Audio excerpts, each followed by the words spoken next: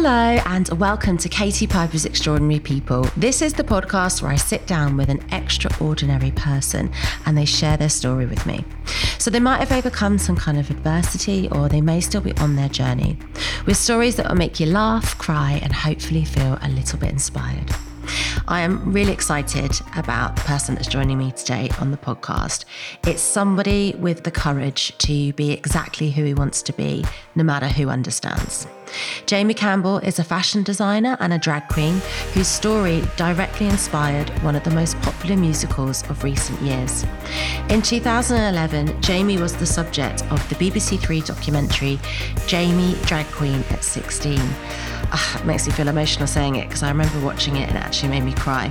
This was a documentary where the cameras followed Jamie on his journey to become the drag queen he's always wanted to be. His story hit the stage as an all-singing, all-dancing musical, Everybody's Talking About Jamie, in 2017 in Sheffield, and moved to London's West End shortly after. Having built such a huge fan base, the brand new film adaptation of the musical has just been released on Amazon Prime Video with an all-star cast. With a story of overcoming adversity and being your fabulous true self, I am completely honoured, if not a little bit fangirl, to have him join me today. Hello, Jamie. Oh, hi, Katie. Oh my God, it's such an honour. Thank you for having me. I love you so much. The feeling is mutual. I've never wanted to cry in an intro. Oh my God. I think you represent so much to all of us and your appeal is really wide. I just think you're an amazing guy. I mean, before I go into everything I want to say to you, let's start with the film because it drops today. So huge congratulations. You must be feeling pretty proud of yourself, I guess.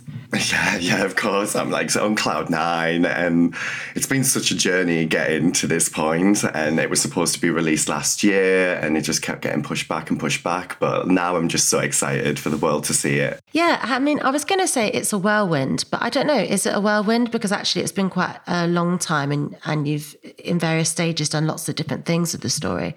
Mm-hmm. Well, yeah, it has still been a whirlwind, but a long whirlwind. But it has all been like a progression because none of this started so big. It all started small and then it just slowly snowballed and just kept on going to this like huge thing that we're at today. So. Yeah, it was amazing that, I mean, I'm talking from somebody that's seen the documentary and rewatched it a couple of times, like on my laptop in bed. And some people listening to this might not yet have seen your original documentary. I think why I loved it so much is seeing that struggle of being somebody who you can't be and that struggle with identity and that judgment in society. I think a lot of us have felt that and felt trapped from it. And I think we kind of empathized with you and we felt like we knew you even though we didn't. Can you explain about that beginning story and your journey to people that haven't watched it? So basically I grew up in the northeast of England in a little town called Bishop Auckland. And yeah, I was always bullied from being very young. I was always very flamboyant. Most people's first memory of me is running around in a pair of fairy wings and a tutu. But I just couldn't hide it. Like, I wasn't much of an actor, really. So I just sort of was who I was. And my mum was always there to support me through it all. So I'm so lucky that I had the support from my mum. So yeah, she always encouraged me to just be myself. And so I did, because I was like, there's no point pretending, like people know.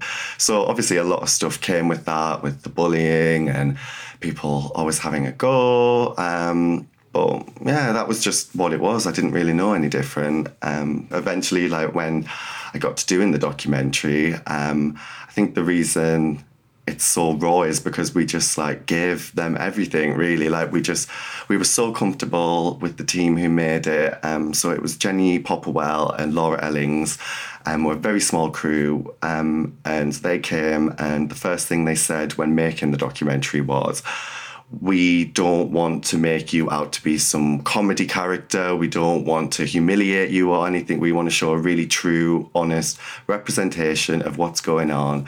And that really put us at ease because Mum especially was very nervous about being in front of the cameras and stuff. Because you know what it's like when you've got a camera in your face, it's not the most natural thing. But they just sort of hid in the background really and were really, really respectful. And yeah, I think that's what comes across on film, because they felt like friends and we went on the journey with them as well. Yeah, it felt really intimate, and it didn't feel like you said, it wasn't like reality telly. It didn't feel staged. It felt like we saw the actuality kind of unfolding.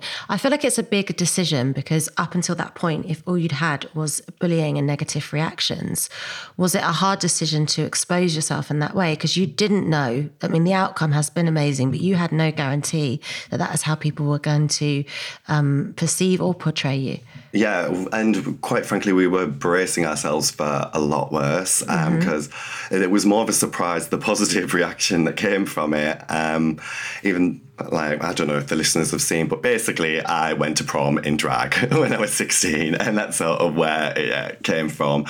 But turning up to prom, we just didn't think I was going to get in. Like, we had all of the cameras set up like for like really nice moody shots coming out, and then when all of that happened, it was just like, what is going on? Like, we just didn't expect it. And the reaction from the public as well was so surreal, because you know what people are like online, and we just, obviously I did get like bits of hate, but it was so far outweighed by people sending nice positive things. And like I think you said earlier, it's, yeah, my story is a little bit niche, like wanting to go to prom and be a drag queen and stuff, but it's not about that. It's just about having that dream, that thing you want to do, and not letting anyone stop you, and just going for it. And I do think that that's what people connect to. Yeah, I think we love that you were victorious, and we all want to take comfort in that actually good will prevail. And I think it's worth mentioning that your documentary was 2011. So it was a very different world. You know, I'm talking to you now in 2021, and maybe it wouldn't be such a big thing in 2021. But like you said, you were from a regional county. I wondered, like, really early years in childhood, you know, you talked there at the start about wearing fairy rings and stuff like that. Was there an age you can pinpoint where you started to become inspired and wearing drag, or was it not really a moment like that? The actual first time I actually did drag in a public space was when I was in year 4, and we were doing a school assembly on Henry VIII, and each of the wives had like a different story on stage, and I ended up being Anne of Cleves. So my teaching assistant sort of dressed me up in her old bridesmaid's dress and these proper like ratty brown extensions. And so, I mean, I was always like quite open when I was younger, and especially primary school. I mean, they were horrible. They used to push me in the girls' toilets and be like, you're a girl. And because I don't think they really knew what gay was then. So it was the girl that I got in primary school. And then it was that move into secondary school. That's when it all sort of changed a bit more. And then I went a bit more inward. And yeah, I came out in year 9. So when I was about 14. Oh, wow, okay. That just happened in English class, because we were having a discussion about gay people and everyone was like chiming in. And then I just stood up and was like, everybody just needs to realise that some people are gay and that's okay. And then everyone was like, so are you saying you're gay then, Jamie? And then I was like, no, and sat down. And then I got back up and was like, well, yes, I am. And from that moment on, it was sort of a bit easier. Like the bullying didn't stop, but they would call me names and I'd be like, well, yeah, you're just stating facts. Like, you're not, like, that's not an insult. Come up with something more clever. Do you know what I mean? You took ownership. Yeah, because I've never wanted to be a victim. Bullies, they want you to feel like that. And that was what my mother always said. It was like, they want you to feel like that. So don't let them. Even if you feel it, don't let them see it. So I tried to never let them see it. And I know it's easier said than done, and it's easier for some people than others. But I do always try and encourage other people who are going through things like that to try and do that. I know we shouldn't have to put on faces and pretend things, but yeah, don't let the bullies see that happening. And I still don't hold anything against the bullies, because I know bullies aren't doing it because they're actually horrible people. They're doing it because they've got deep issues and they've gone through things themselves, and that's why they're putting it out there. It doesn't excuse it, but I know that every bully out there is doing it for a reason. So I always try and remember that. Yeah, they said to me, hurt people hurt people. And I was like, it's so true, because that hate or that darkness has to come from their own dark or hateful experience, hateful life, you know. I actually read somewhere that also on your way home from school, it was adults as well that would shout at you. Yeah, there'd be like a man, and he had like this little kid, like this little toddler, and he'd be like, shout gay boy, shout faggot, and stuff like at him. With like his kid. And this kid was like not knowing what he's doing, but like his dad's telling him to do something. So it's child abuse, that is. Well, yeah. Yeah. And it's hard because it's like, what is that kid going through? Like, what if they are gay, or they've got a friend who's gay? Like, are they going to be able to open up about it? Like, you know, we think we're getting so far, and we are, but it's not everywhere. It's not like those tiny little villages and stuff. And this is just in our country. Like, other countries, oh God. And bringing it back to the film, that's why I'm glad that this film is going out and going on Amazon Prime, because it's going to, I think, 240 countries around the world. And that's the most exciting thing for me, because it's like, I just think about not even just the gays, but like anybody, but like especially like those young little gays in those tiny little villages in like anywhere, like some remote country somewhere, and then like watching it on the laptop with the earphones in. Like, I hope they can sort of get from it. Because that is the thing, really. We're talking about your life pre the musical, pre the documentary, growing up in County Durham, coming out as gay, being in drag in County Durham. Has County Durham changed now compared to like Jamie's childhood? I would say so, yeah. But even like back then, it was like, there was like the pockets of people that weren't bad. Like, one of my favourite memories to do with it all was, it was the day after, and I was just walking down the street, and then this bloke in a white van pulled up, and I was like, oh God, here we go. And he like shouts, oi, were you that lad who was on the telly last night? And I was like, yeah. And it's like, good on you, son. Well done for doing it. And I was just like, oh, that was so sweet. Because I was like, difference. Yeah, because it's not everyone's bad. And I think as well, like, I can judge people thinking that they are going to judge me, do you know what I mean? And then I think that's just as bad, because I think that was the whole scenario with prom as well. Like, I thought everyone was going to be like, hate me and not let me in and not want me to be there. But really, like, the year came around and said, if you don't let Jamie in, we're not going in. So I felt like I'd prejudged them, thinking they were going to judge me, kind of thing. Yeah. And I felt like in the documentary, I mean, it was so long ago, like we did see you scared and anxious, like you were going for wig fittings, trying on makeup, and you were a totally, you know, young boy, you were a different boy. Do you think there's anything to be said in like drag almost could be a mask for you when you were coping with difficult times in your life, even though drag makes you stand out more? I know it's a bit of a contradiction, but... Oh no, drag is a full-on contradiction. Like, that's like what it is. Like, it is a mask and it's a persona, and you do get that confidence. Like, Fifi LaTrue has done things and can say things that I would never dream of as Jamie. Like, and I do see them as two separate people. Like, I see Fifi as my sister. It's your drag name, isn't it? Fifi? Yeah, Fifi LaTrue is my drag persona. And she's a monster, honestly. But I think that's what drag is. It's that like whole release and that confidence, and you just let things out. But yeah, you're expressing yourself, but drag isn't real. Like, it's completely artificial. It is fake. And I went through a long time of getting lost in the character. So I only ever felt beautiful and amazing as Fifi, because she was the one that got all the attention, the one everyone gagged over. And yeah, so I lost a lot of my confidence as Jamie and give it all to her. And then it's been a journey, you know, it's been 10 years that I've been working on it. And then I've like slowly got to realizing that Jamie is the person behind it all. So everything that Fifi is, Jamie is, and more. So that's sort of where I am now. So Fifi's actually sort of a little bit on the back burner at the moment. Okay. Have you laid her to rest? She will definitely be back, bigger and badder than ever. But that's why I'm just trying to focus on myself as Jamie. But yeah, we should all grow. We should all evolve then. And we should all feel like we have the right to do that. Yeah, but she'll always be there. And I recommend anybody doing drag. Like, I think a lot of people seem to think that drag is just a man dressing as a woman. And it's not. Anybody can do drag. You should do drag. Everyone should. Because, yeah, we're not playing real women at the end of the day. And drag doesn't even have to be a woman. There's like drag kings and everything. Drag is just a complete rejection of all gender. And it's like taking everything, throwing it in a pot, spinning it around, throw some glitter on it and chuck it on. Like, it's even like, I was watching Love Island and the other week they did like a sort of like, they got dressed up challenge where they had to like lap dance each other kind of thing. And like, they were like dressed up as like pilots and stuff. And they were like, we did things that we never thought we would do. Like, it didn't feel like we were really being us, but it's because they had that confidence of being dressed up as something else.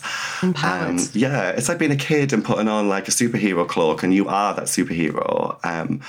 Like, yeah, it's just clothes at the end of the day, but clothes do hold so much power. Oh, yeah, I'd recommend exploring it as much as possible. Where did your name come from then, your drag name? How did you think of that? Fifi Le True, so that's just basically about being true to yourself. And then Fifi was the campus most ridiculous name I could think of at the time. I do love it. Do you ever wonder how celebrities order food? Like, is Sarah Paulson a Diet Coke or a regular Coke girlie? Some peasant Coke? No. Or how does Sofia Vergara order a pizza? No, nothing. No tomatoes. I cannot eat tomatoes. Tomatoes? Yes. Are you cool with mushrooms? Not really. If these are the details you need, and I know you do, I have the podcast for you. I'm Jesse Tyler Ferguson, and on my podcast, Dinners on Me, I take some notable friends of mine out to dinners in Los Angeles and New York City. Listen wherever you get your podcasts. That thing was delicious.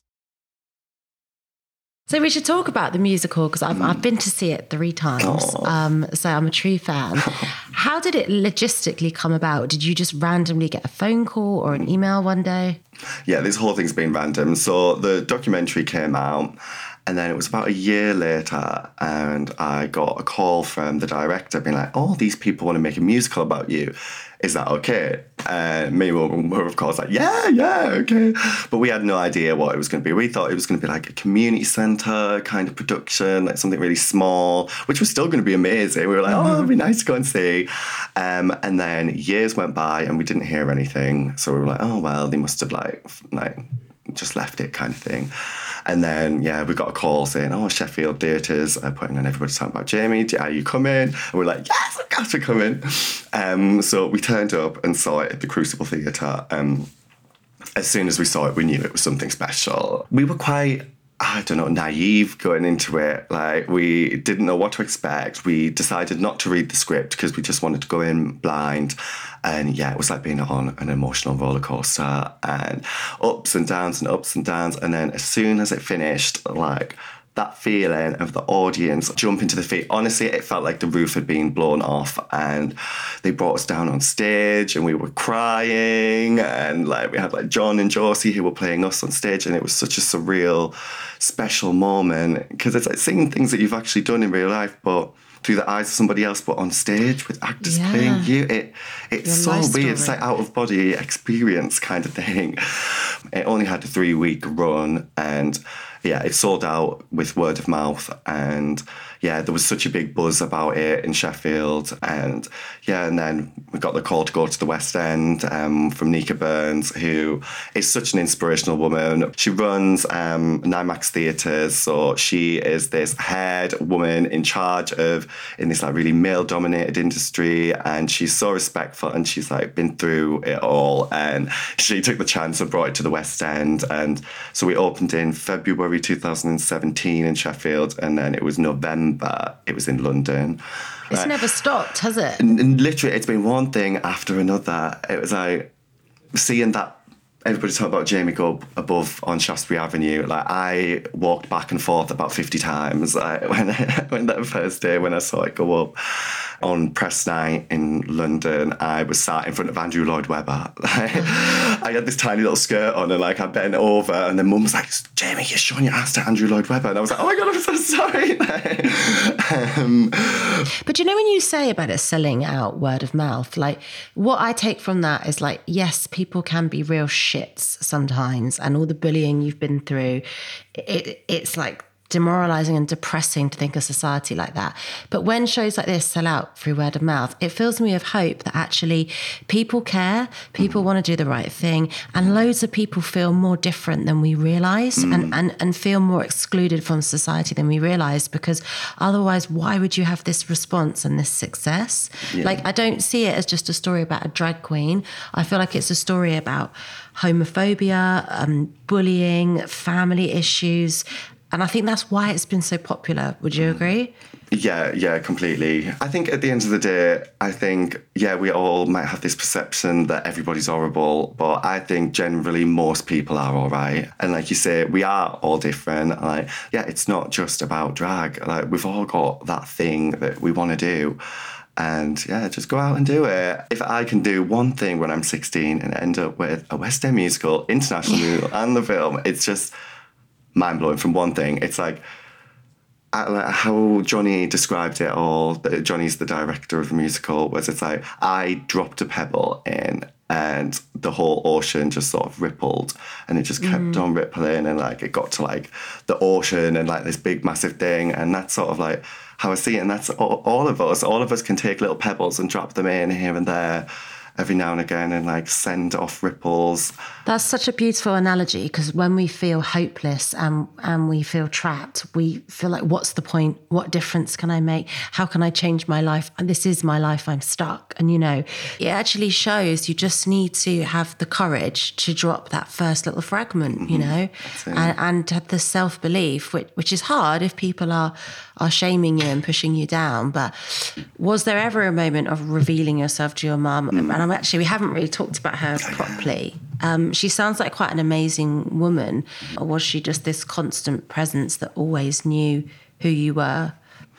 I mean, yeah, she always knew. I mean, I did come out at some point, but I think it was all very like, oh, I'm gay. And she was like, well, yeah, obviously. Like, who are you trying to kid? And I think that's actually a reaction that a lot of gay people get when they come out, I've found, is the parents like, well, yeah, we know. And it's this big thing that you built up. But no, my mother is such an amazing, inspirational woman. And because she's always been there for me, 110%, and she's a fierce lioness, and she defended me like, yeah, nobody. Like, she tore people apart who like even tried like lots of things I don't even know, but like. So was it always like you and your mum, or was your dad ever in or out of your life at all? So my mum and dad got divorced when I was in year 2. So how old are you then? About 7-ish or something? Yeah, 6 or 7, yeah. Yeah, and I did have like a loose relationship with my dad. Like, I would see him on like Sundays. But then, yeah, we drifted apart completely after the documentary, and we've still not spoken since then. Is that because of the content of the doc? It was more the drag thing. I don't think he understood the drag thing. And he wasn't necessarily against me being gay, although I don't think it's what he wanted. But it was, yeah, especially the drag thing he didn't understand. And then with the documentary coming out. But yeah, basically, we haven't spoken since I was 16, and I don't know if he knows about any of this, but we live in a small town where everyone talks, so I don't know if he does, but I've not heard from him. This isn't directed at your dad, this is separately.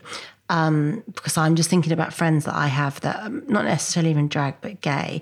And sometimes some of the biggest bullies, or the people that are really vocal, particularly in big crowds, are those that are scared of exploring that side themselves. That saying of he who doth protest too much. And like, even for me, when I've had like trolling online, it actually comes from people that are jealous of me being comfortable and confident because they wish they could be that, because they hate themselves, and I sometimes think that when somebody's gay, the person that has the biggest issue with it comes from a really repressed family where they just couldn't explore that side of themselves. Do you think that's a fair comment? Yes, yeah. There's lots of things under layers and stuff. But and I mean, like, I get it as well. Like, I know, like, me and you, we seem like these people who are so completely positive and like have managed to like overcome things and stuff. But it's not that all the time, is it? Like, we all, like, even the most confident and self-assured people, like, suffer. Like, I suffer from anxiety and stuff like that, and feelings of not being good enough, and looking at things and like, oh, like, why don't I look like that? Why can't I do that? Like, oh, I'm not this, I'm not that. And then I'm like, well, I just got to bring it back and just be like, well, I'm not doing that.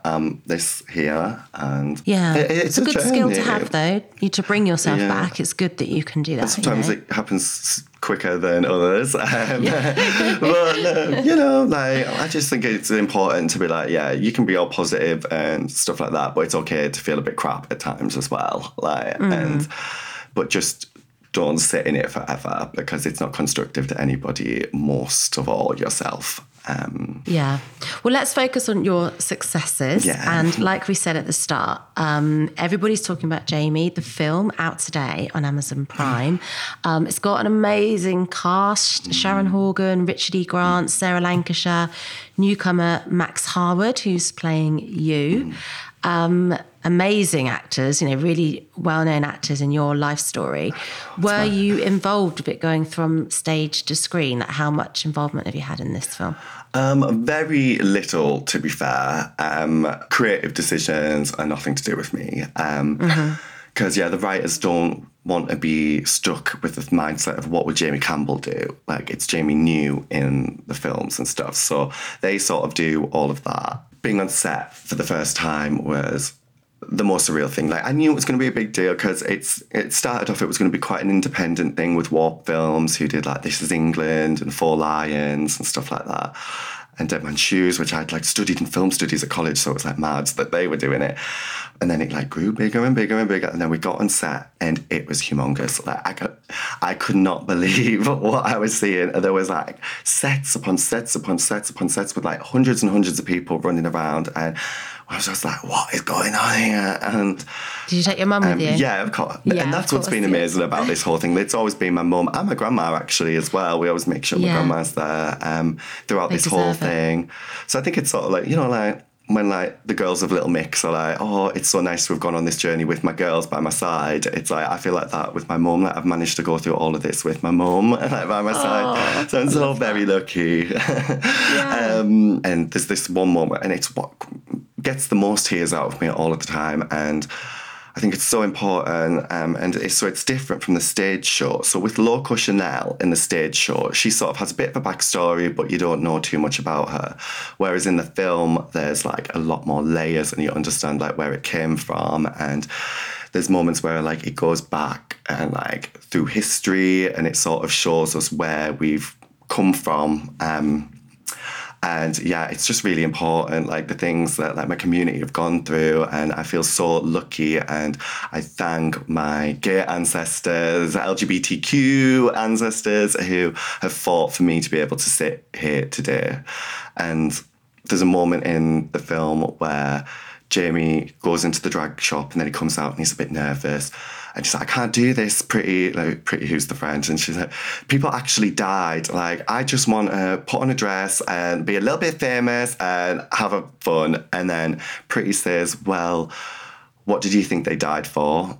And that really hits me every time, because it was like, they died so I could have the freedom to do those things that they couldn't do. And I sort of feel like I'm a bit of a torchbearer at the moment, like holding on to this moment in time, which I think this film is like a time capsule almost of where we are now. And hopefully we will look back in like 10, 20, 30 years from now, and it'll be a much different place again. But no, I'm so lucky to have grown up in the time that I have. Like, I have experienced bullying, and I've like been like beat up a couple of times, but I've not like had to fear for my life like every single day like they had to. It's still a big thing what you've been through. Like, you really like just rolled off the tongue, oh, I've been beaten up a couple of times. Like, no, I don't accept that. That shouldn't be part of your normal life. Like, why should you have to accept being treated like that? And actually, it hurts me to hear you say it like you're lucky.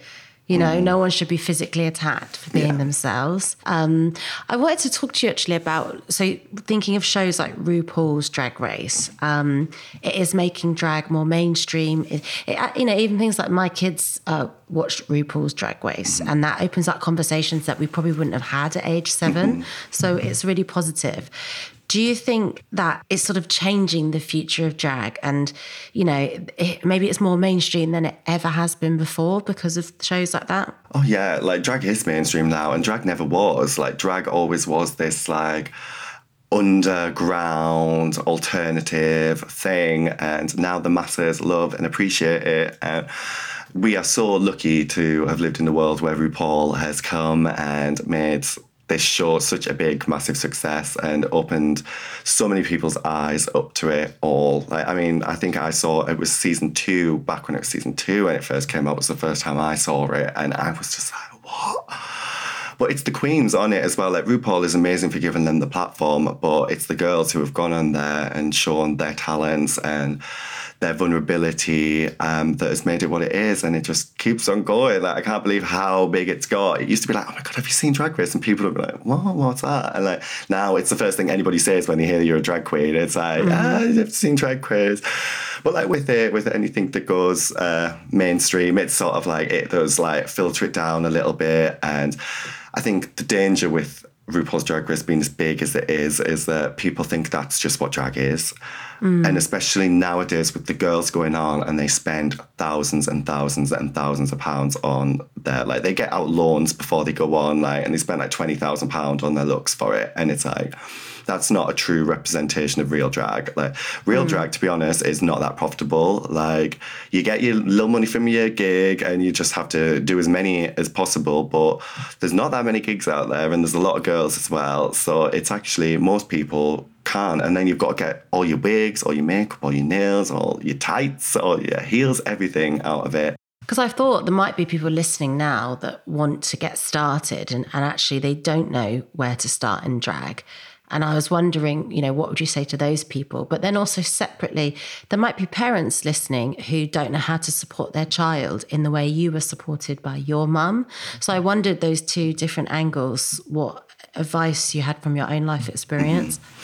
Well, you can do it on the cheap. You definitely can. But even doing it on the cheap there's still a lot of cheap stuff to get. So you can be crafty and creative. And that's part of the beauty of it, to be honest. And like, that's why I love the queens who are more crafty and they have to like make it work kind of thing. So like, just get a sewing machine. I mean, if you can't get a sewing machine, glue gun, like you can get glue gun for like a tenner or something, and just like craft and craft and craft and use with what you've got. Like, I love when I see people doing like bin bag dresses and stuff like that. Yeah. Like, that's the most creative thing, I think.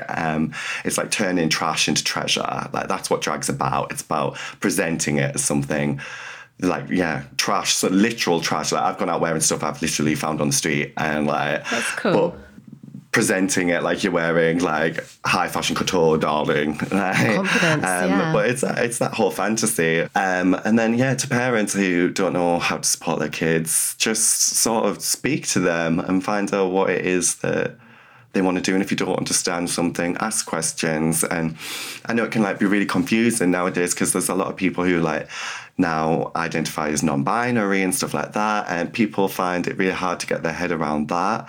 But I think it's just about respect at the end of the day. And if someone tells you they want to be called something, try your best to. And I think people get scared about saying the wrong thing all the time. And yeah, there are people, especially online, who will kick off at anyone for the slightest little slip up. But I think the majority of people, as long as you're trying and you make the effort, like, then they're happy with that. Do you know what I mean? Like, we can't expect everybody to know our pronouns and stuff straight away. I love that, because we don't want to sort of like push people out and punish people. We want to take them along with us and improve them and educate them and make it open. Like you said, mistakes happen, but make it open so that people can get better and understand. Yeah. It's interesting what you were talking about being a crafty queen, because I know actually you now work in the world of fashion. So tell us a little bit about what you're up to in that world and what's your plans for the future in fashion and your projects. Yeah, well, I've always loved fashion and clothing and style, and I've always like made my own clothes and stuff. And throughout all of this, it was like, right, I've had all of these amazing opportunities. What is it I want to do with it? And with my drag sort of taking a back burner, I was like, well, it's fashion, obviously. Like, I've always dreamed of having a fashion brand, but I just know it's a very brutal industry as well. So I decided to just launch my own brand during lockdown, actually. And me and my mum and grandma, we made 6 outfits. The original orders were all completely made by hand by us in the living room. But they're all numbered, so those are very lucky few people who got the original ones. Hopefully, if I become a really massive, world-famous designer, those are the highest resale value. I feel like you absolutely will, because everything you touch turns to gold. Oh God, well, I hope so. But I mean, it's just hard. So like, I am working at the moment. But if you can go on Instagram and follow me at Jamie Campbell, that's Campbell, then you'll find all my stuff on there. We will get there eventually, but it's a bit of a process. But it's so rewarding. I love it so much. I know you're going to be successful, because I just feel like everything you do, you work really hard. And everything you do, you believe in yourself. And I think that's when we find our success. I feel like for me, the moral of your story is to be who you want to be, and being you is okay. And I wondered, because it was very much a story that you grew and evolved on, and we watched it sort of pan out. It wasn't like you came to the story with all the answers.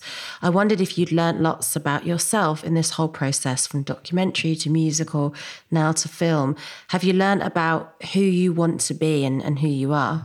I think I've learned, like, you never truly know in the end, because we are constantly ever evolving, and you can have an idea of how you want to be, or where you want to be, or what you want to do, but the reality is it always just happens, really. So just go along with the journey, and just go with it, but just keep moving forward at the end of the day. Keep going. You can go at different speeds, but like, just enjoy it and watch as your life develops, because you might end up somewhere that you completely didn't expect. Like, I know at the start of all of this, I didn't expect to be sat here talking to you, Katie Piper, with my film having just come out. Like, it's crazy. So you never know what can happen. So just keep going. You never know what's around the corner.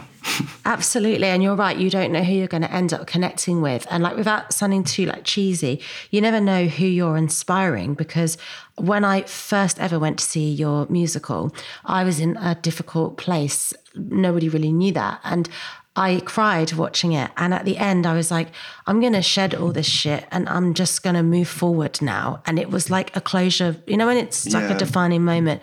And it was like beautiful. A closure thing for me. And it was like, we'd never met. I mean, still now we haven't met. We're on Zoom together, right? But it's like your story impacts you. And that goes back to what you said about the pebble. You threw it out there. You've impacted my life. We've connected with each other. I think you're such an advocate for being the real you and your true self, and the impact you've made on so many people, and especially children and teenagers. I told you at the start of the podcast, my daughter's learning all the songs from the musical for her singing classes.